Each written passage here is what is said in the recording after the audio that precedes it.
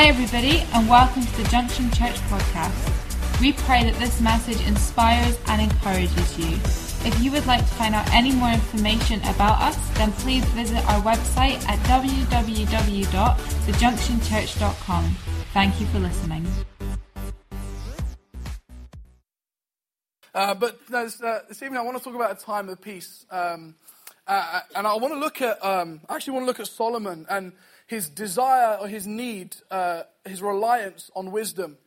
And I think there's something in that for us in trying to minister to people a time of peace. That we would be people who can go into communities, environments, cities, nations, schools, our workplaces, and actually bring peace into those places and bring peace to broken situations, broken lives, and actually our cities and nations. Because I believe that actually God has a strategy and a plan. I think God is a God of strategy. I think God is very strategic in the way he does things. I don't think he's always messy. I think there's divine order. I think God is a God of order. And he has strategies and plans for your workplace, for your families, for our cities, and for our nations to transform and change them. And I think it is the gift of divine wisdom to be able to tap into that strategy and plan that God has. That we will be able to be people who bring peace. So to Solomon, we know how it goes, right? Solomon's inheriting the kingdom of Israel from his father David. And God shows up to him and says, Solomon, I will give you anything you want, one thing, anything you desire. Ironically, Solomon asks for wisdom. What an idiot. I mean, God has just given you the ability to fly. He said, one thing I'll give you. I want to fly. I would, some form of superpower or something, or like the ability to never have to shower. Imagine, right, the logic here is, imagine the extra half hour in bed, like every morning. You wouldn't have to get up as early. There's some people who ask for invisibility. I'm not so sure about those people. I'm like, why are you asking for invisibility? Often it's men. We'll pray for you afterwards if you fall in that category. But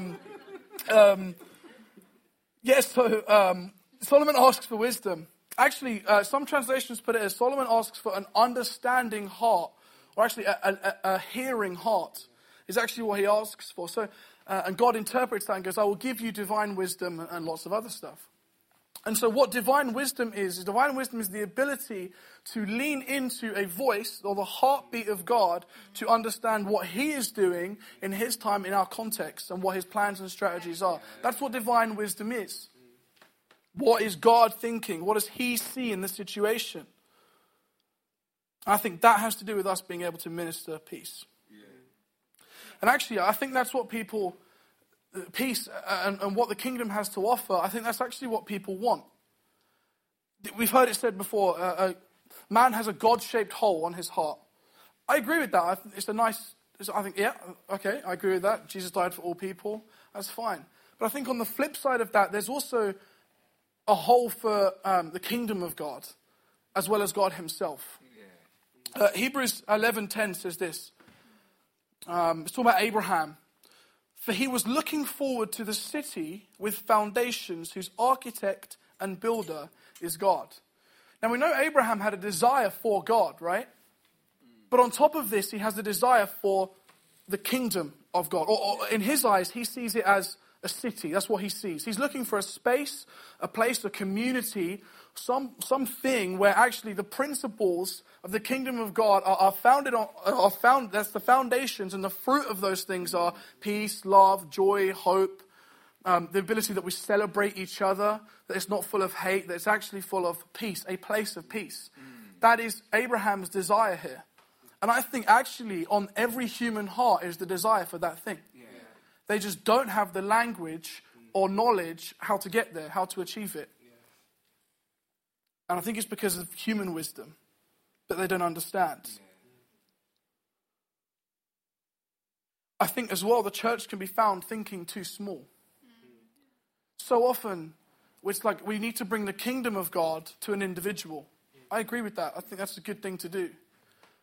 But when you read the Bible, what you'll see is God has a heart for cities and for nations. Look at this, right? Think about the commissioning. Jesus says, go into all the world, preaching the gospel to Judea, Samaria, and to the ends of the earth. It doesn't say go to Bob's house. Go to Jeff, who needs me. I'm sure Jeff needed him. But Jesus' language was go into the cities and the nations and see them transformed. Yeah. What do we see? Jesus weeps over Jerusalem. An entire city Jesus weeps over. God pulled me up on this whilst I was preparing this message. At YA on Tuesday, someone said, I'm thankful for living in Aberdeen. And I said, I'm not. And I think at times it is easy to rubbish Aberdeen as a city. But actually, God pulled me up and said, Aaron, you need to repent of that because there's no way you can ever have an impact in a city that you don't love. You have to love your city that you're in if you want to see it changed and transformed. Period. That's the fact. So if you found yourself slagging off Aberdeen, which it is easy to do, I've been there, pull yourself up and just say, no, I love my city. Because it's important that we love our city. To the point that Jesus weeps over Jerusalem. He sends Jonah to Nineveh. He asks Jonah, preach to the entire city, that the entire city would repent. Not a person in Nineveh, not just some heads of the state. Preach to the city and get the city to repent. He says, better will that day be for Sodom and Gomorrah. He talks in Judgment Day in terms of a city. That's incredible. That thought that God has cities and nations on his mind. And I think the church has to expand its vision from just preaching the kingdom to individual lives to start to thinking, let's think cities. Let's think our nations. Bringing the kingdom of God to our cities and our nations. Because I think God created us, in us, the desire to search for a place whose foundations and architect is God. Where the principles of the kingdom, the fruits of the kingdom, reign in that area. But man wants that, but doesn't understand how to get there. Why? Because the principles of the kingdom are always reverse. It's reverse logic. What does Jesus say? He says, those who are last shall be first, and those who are first shall be last. Yeah. Man likes to be first. Man logic is, I've got to push, I've got to shove, I've got to step over people, I've got to trample over people to get first. It's dog eat, dog eat. But the kingdom of God says, no. Sit yourself at the lowest end of the table, and I will elevate you to the top. That is stupidity and foolishness to mankind thinking. That's why they can't access and don't have a language or an understanding of how to actually walk in everything that they're desiring, which is the kingdom of God. I think we've got to be careful when we talk about relevance, because relevance is not submitting to human logic. Relevance is not mirroring the secular. Relevance is being everything that they're longing to be. Does that make sense? Yeah. Say that again. Being relevant is not about mirroring the secular culture. Being relevant is actually about being everything that they are longing to be. And the moment we start to demonstrate that, you will find people falling in love with the church. Falling in love with the people of God. Actually coming to us. And I mean, I know I'm probably saying something that seems a bit out of our depth, right? Transform cities? An individual, maybe. Cities, nations, I don't know. Aaron, we're a room of like 100 people. Christians operate best when they're out of their depth. You were designed to be out of your depth. Because the temptation is, I can bring the kingdom to an individual, and I can do that. That's the temptation. The human logic goes, and we actually use human logic to try and do it. But when we're out of our depth and we start thinking bigger, actually our dependency becomes on God. We're so out of our depth that we're so dependent on God that he normally has more freedom to move. And so I just want to encourage you, increase your vision. Like, think bigger. When God talks about us impacting environments, I want to draw out three terms or metaphors that he uses to describe us. The first two are found in Matthew 5:13 through to 16. We'll hit those up on the board. All right, 13. You are the salt of the earth, but if the salt loses its saltiness, how can it be made salty again? It is no longer good for anything except to be thrown out and trampled underfoot. Okay, we've all heard that before. Makes sense. Second one's this. You are the light of the world. A city on a hill cannot be hidden. Neither do people light a lamp and put it under a basket. Instead, they set it on a lampstand and it gives light to everyone in the house. In the same way, let your light shine before men, that they may see your good deeds and glorify your Father in heaven. Okay, and the third one is Matthew 13. This one isn't actually, this one doesn't refer to me or you or the church. It actually is talking about the kingdom. When the most commonly used word in the New Testament is kingdom. Jesus preaches kingdom the most, and it's worth studying. Sometimes he says some bizarre things about it, like here. But we'll try and make some sense out of it tonight. Matthew 13:33. He told them still another parable. The kingdom of heaven is like yeast that a woman took and mixed into about 60 pounds of flour until it worked all through the dough. That's what the kingdom of God is like. So yeast works. I've never made bread in my life, but apparently this is how it works. Yeast works, you work it into the structure of the dough so that it's spread out and enabling the dough to prosper and grow. That's how yeast works, okay? Cool, all right, so we've got these three principles or three ways that God relates to us. Let's try to draw out some stuff from them. Okay, salt. When it says if salt loses its saltiness, one version puts it, if salt becomes tasteless, it's good for nothing and just to be trampled over. Actually, the original translation, it doesn't really work well because it seems a bit dumb. But if you were to literally translate it, it's if salt becomes foolish. That doesn't make sense in salt become foolish. How does salt become foolish? So the translation doesn't, so it writes it as if it becomes tasteless. Good for nothing, it's worthless, it actually becomes foolish. What's the contrast to foolishness? Wisdom. Wisdom is the contrast to foolishness. The implication being that as salt, we are to be wise, not foolish. And if we become foolish, we lose our impact and our ability to be sprinkled into the world, and we're good for nothing but to be thrown out and trampled over by men. Okay, interesting. So the implication is when God talks about when salt becomes foolish there, like thinking back to this idea of human wisdom and God wisdom. What does Paul say about the gospel? He says the gospel is foolishness to those that are perishing. When he talks about peace, when God talks about peace, he says, I will give you the peace that surpasses understanding. In other words, human wisdom sees God wisdom as foolishness. That's dumb. That's ridiculous. The gospel, stupid. He who shall be first will come last. Dumb. Doesn't make any sense. Foolishness. But God wisdom surpasses human wisdom. So God says, I can give you peace that surpasses understanding. It goes past what human wisdom is.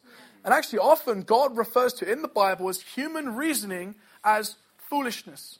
Kevin touched on it this morning when he spoke about the difference between earthly, sensual, demonic thinking. That's earthly wisdom. Yeah. But godly wisdom is greater. So what God is saying here, the implication is that as salt, the wisdom of God is to be rubbed into, sprinkled into our world by people who have that Solomon heart, that willingness to understand God, the willingness to lean into Him, to listen to Him, to incline themselves to go, what are you saying about the situation, God? What is it you're doing here? What's your plan here? And jumping on that. And at that point, salt becomes effective. But the moment that it begins to honor human wisdom over godly wisdom, it becomes ineffective and good for nothing to be trampled underfoot by men. Now, I see a lot of the church getting trampled underfoot by men. And I wonder where our value of wisdom is. that's the first bit. I'll give you an example. When I was in school, in my third day, this kid took my tennis ball. He was older than me. And so I'm like, who's this guy? I've just got into the rugby team. I'll take him down.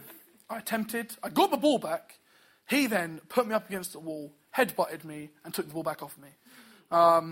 He then came into the class 10 minutes later and about a metre away from me and just threw the ball at my face. And he got it muddy in some dirt or something.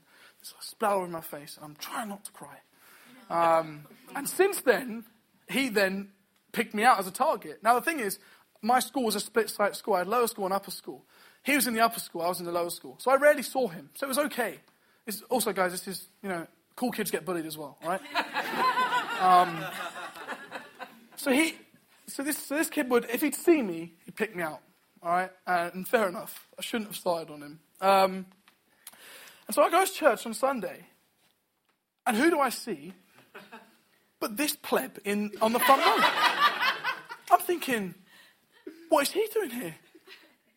I'm thinking, God's going to kill him. It's got to be. So, justice is about to fall. My pastor comes over to me and says, Aaron, he goes to Enfield Grammar School. Can you come pray for him? Not a chance. Are you kidding me? No, not feeling it today, Sue. Sorry. She said, no. I really feel like you need to. I really feel like I don't need to pray for him right now. No, I really feel okay. And I go over and I stand in front of him, and he's like this, like thinking this is really weird. He's not a Christian. This is weird. His friends dragged him along. And then he looks up and he sees it's me, and he goes, he's like, and I'm like, and out of sheer awkwardness, I just go,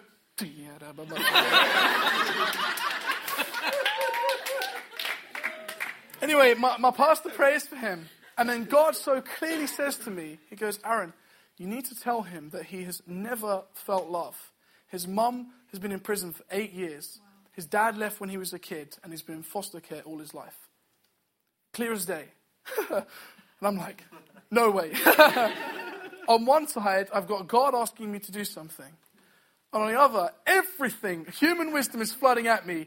If you do this, you're going to embarrass him if it's true. If it's false, you look like an idiot, and he's going to bully you even more. There's no good result out of this, Aaron.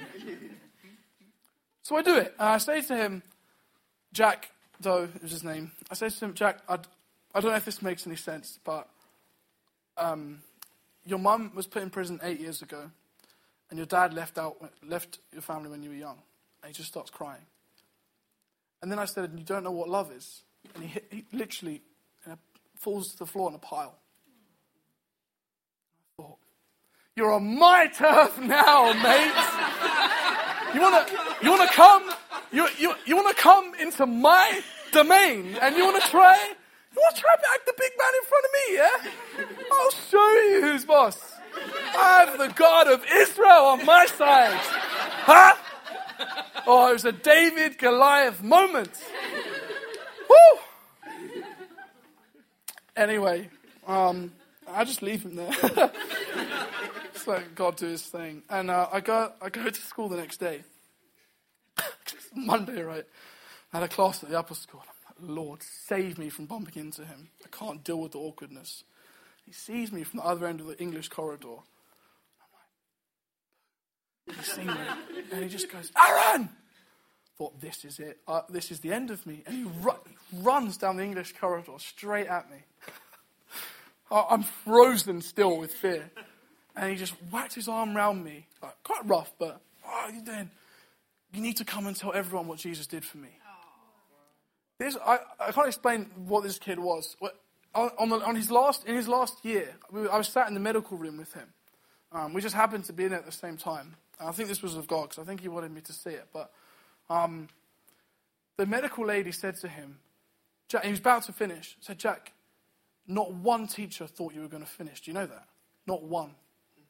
But you just changed. And he looked at me and winked. I don't know what would have happened if I didn't give him that word. I had to choose to honor divine wisdom over human wisdom. And I brought something to his life that he had never experienced. that he was so longing for. Yeah. Often wisdom is seen behind the surface of a problem. He was a problem kid. I mean, psychologists would probably tell you it's because he's been abandoned and blah, blah, blah. But they had no solutions. Yeah. They didn't have a single solution. Not one answer. Jesus had every single answer he needed. Yeah. And it was simple. The love of a father. Yeah. And that's what happens when we assault. We don't become foolish, but become wise. Yeah. We stay wise. We stay effective. Okay, so then he goes on to say, you are a city on a hill that cannot be hidden. You are the light of the world. And he illustrates that as a city on a hill that cannot be hidden. Isaiah 60 puts it this way. Isaiah 61-3. And I want you to read this as a prophetic word over your life now. This is Isaiah speaking to you now, okay? Arise, shine, for your light has come, and the glory of the Lord rises upon you. See, darkness covers the earth, and thick darkness is over the peoples. But the Lord rises upon you, and his glory appears over you. This is this bit. Nations will come to your light, and kings to the brightness of your dawn. All right, let's unpack that a little bit. God has positioned you with light in order that men would be so attracted, not physically, maybe sometimes, but so attracted to you that they would be drawn to come and find answers and solutions to their problems that they've been trying to find answers and solutions for years. That is the position God has put you in. We say, you are the light of the world. He said that about himself. I am the light of the world. And now he's saying to me, you are the light of the world. You're a city on a hill that cannot be hidden. I believe in I believe in sending people out with the gospel. I believe in the go of the gospel. I believe in going out and being sent there. Absolutely. The gospel of peace. We talk about them. Their shoes is an active thing. You walk with it, you go. I agree with that. But there's an element to the gospel, which is you go to a kitchen to get food. Or you go to a restaurant to eat. You go to the stream to drink. There's an element of the gospel which is people coming to us, being drawn to us, because God has positioned us as light in this world, that they would come and find answers and solutions to their problem, that they would come and find peace. It's not a case of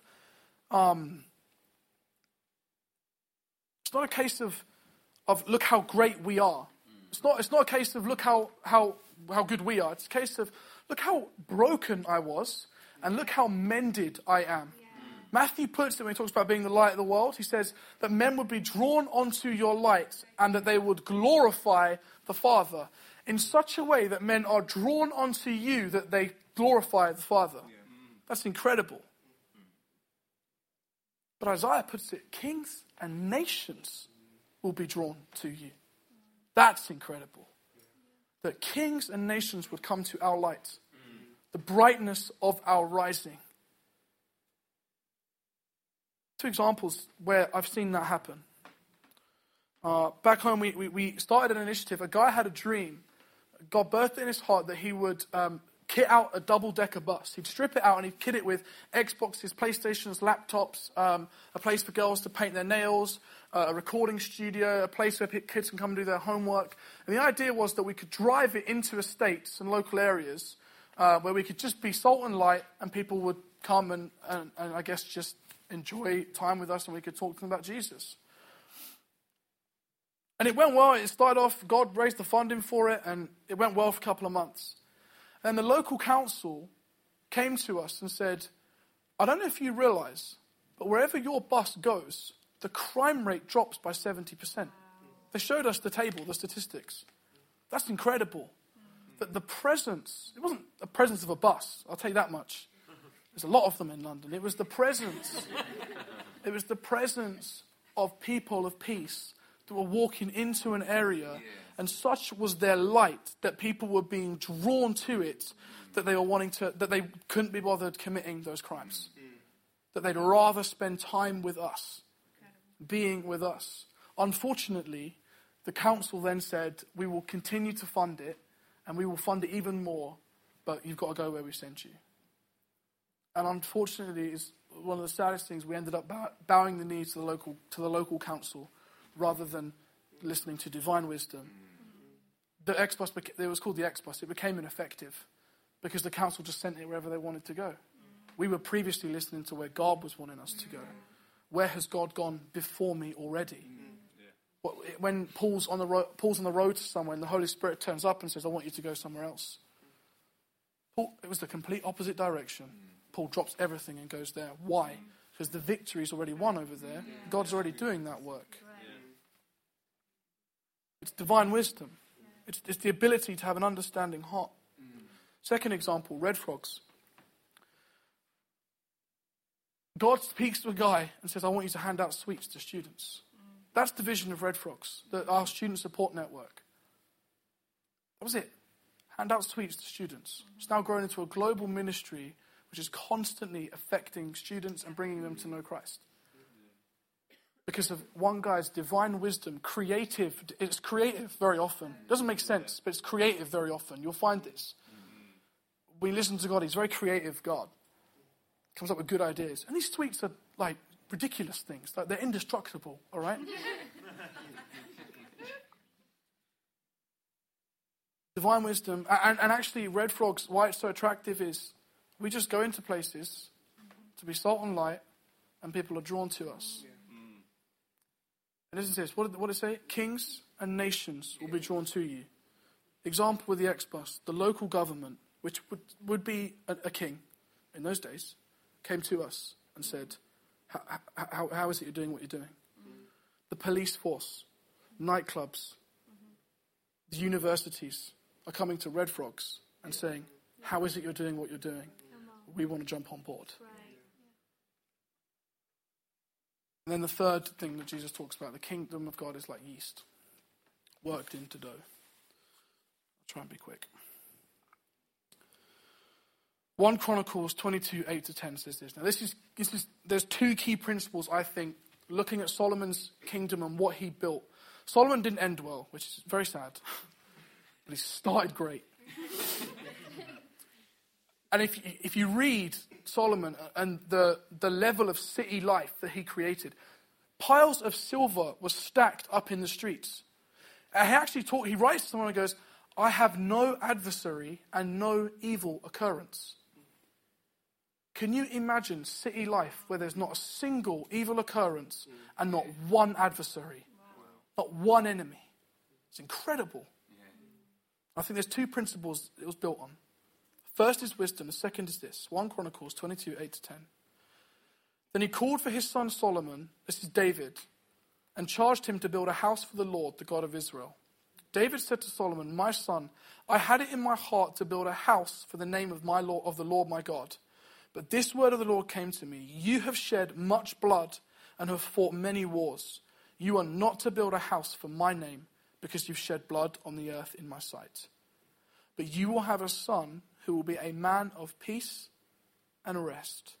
And I will give him rest from all his enemies on every side. His name will be Solomon, and I will grant Israel peace and quiet during this reign. He is the one who I will build a house for my name. He will be my son, and I will be his father. And I will establish the throne of his kingdom over Israel forever. Let's unpack that. The church, quick brief church history. I won't bore you. The church grows, blah, blah, blah, and it gets to the point where it's being persecuted by the Roman Empire. And this guy called Constantine, a Roman emperor, goes for some wars and says, if God, you give me victory, I will make Rome a Christian nation. And Constantine does, he wins. And the way Constantine makes Rome a Christian nation, Christian empire, is through the sword. He kills, and it's incredible bloodshed. It's a horrific history. I think it's awful. But the church eventually basically invades cities and nations on the back of the wrong ministry. On the back of bloodshed. What does God say to David? I cannot build the house that I'm wanting to build on your bloodshed. I have to build it on the man of peace, Solomon. The church has been so guilty at times of being of a ministry of bloodshed. To the point that what happened was the church started killing each other. Idiots. This book of peace, love.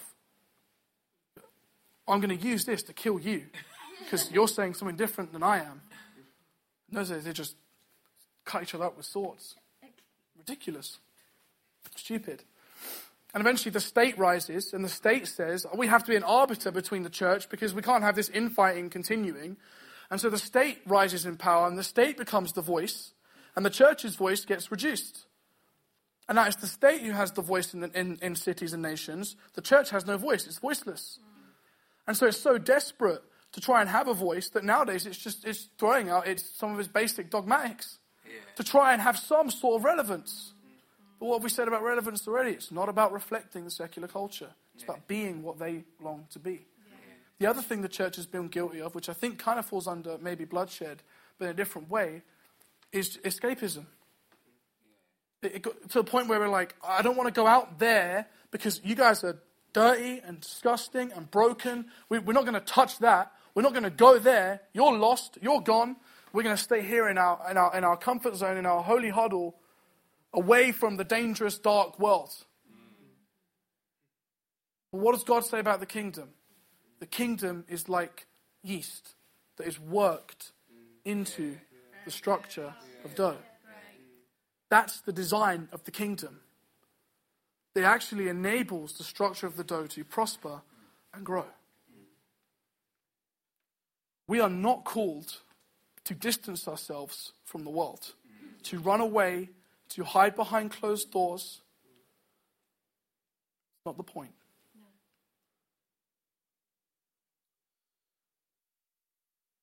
The ministry of bloodshed is not how we go out invading our cities and nations. It's the ministry of peace. The reason I think Red Frogs is successful is because it decides to go into the club. It decides to go into the universities. It's not outside it going, come to us. It's inside it, being salt and light. It's not a ministry of escapism or bloodshed that curses people and says, you're so damned. I think sometimes we forget what we are without Jesus. It's a ministry that goes into the dough and begins to affect it from the inside. I walked out of one Red Frogs one night, and this is just incredible. One night we're in garage, and Chaz goes, I'm going to go ask Institute if they'll let us in tomorrow. I've spoken to people about this in other churches. Do you know how many other churches have tried to break into Institute as the nightclub? It's one of the main nightclubs in Aberdeen. It's known by churches for being impenetrable. Chaz walks up to the front door, says, can we come in tomorrow? Yeah, why not? Instant favour. Because I think God is wanting to build something on the ministry of peace, not the ministry of bloodshed. Because that's where God's working. That's what God's on. That's what he's empowering. That's what he goes with.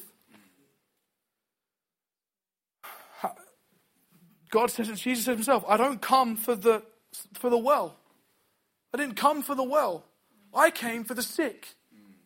How good would it be if we lived in a culture where instead of moaning that God didn't turn up to my house, we celebrate when he turns up to Zacchaeus' house. Thank God that he went to that guy's house. He needs it. Jesus goes where he is needed. He didn't come for the well, he came for the sick. And most of the time, if you're a Christian, you're pretty well. If you know God and you're in relationship with him, you're pretty well. The church's mission is to be there for the sick. Those who do not know peace, but want it so badly. It's not, we have to understand, it's not like we go out into the world and we get dirty by touching it. No, that was Old Testament thinking. Old Testament was, if I had a clean lamb and someone spat on that lamb, that was dirty, I can't use that anymore. Or if a leper touched a man, the man became unclean. But what we see on the other side of the cross, because of Jesus, is when Jesus touches the leper, Jesus doesn't become unclean. The leper becomes clean. Jesus becomes the factor that changes the thing. And what does he say? He passes it on to us. You are to be salt and light. That what you touch, that what you affect, don't worry, you're not going to get dirty by it. Don't be afraid by it. Actually, that what you touch and affect, that's going to become clean. The inside of you is going to begin to affect the outside. It's not that the outside starts to affect your inside. It's your inside, what you're carrying, what God has gifted you with, salt and light, is to go into the structure of the dough, that it begins to affect it, that people will be drawn onto our light and glorify the Father. Yeah. That's the picture of the church. That's the picture of the ministry of bringing peace to people.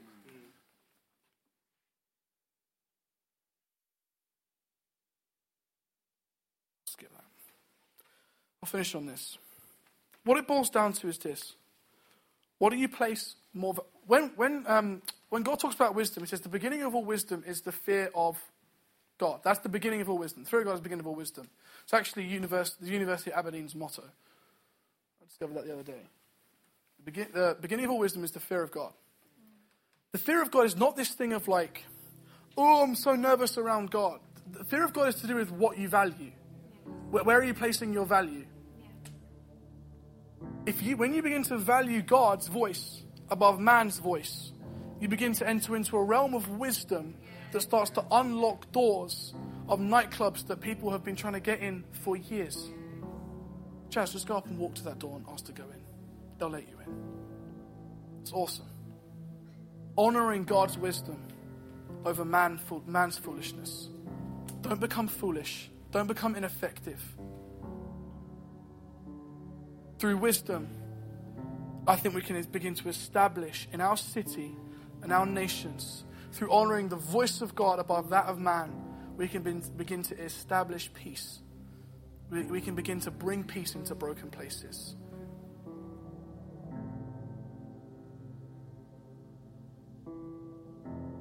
Seek wisdom. Seek wisdom. Then you'll establish peace. Thanks for listening. If you have any questions or you'd like to find out contact information or service times, then don't forget to visit our website www.thejunctionchurch.com. God bless.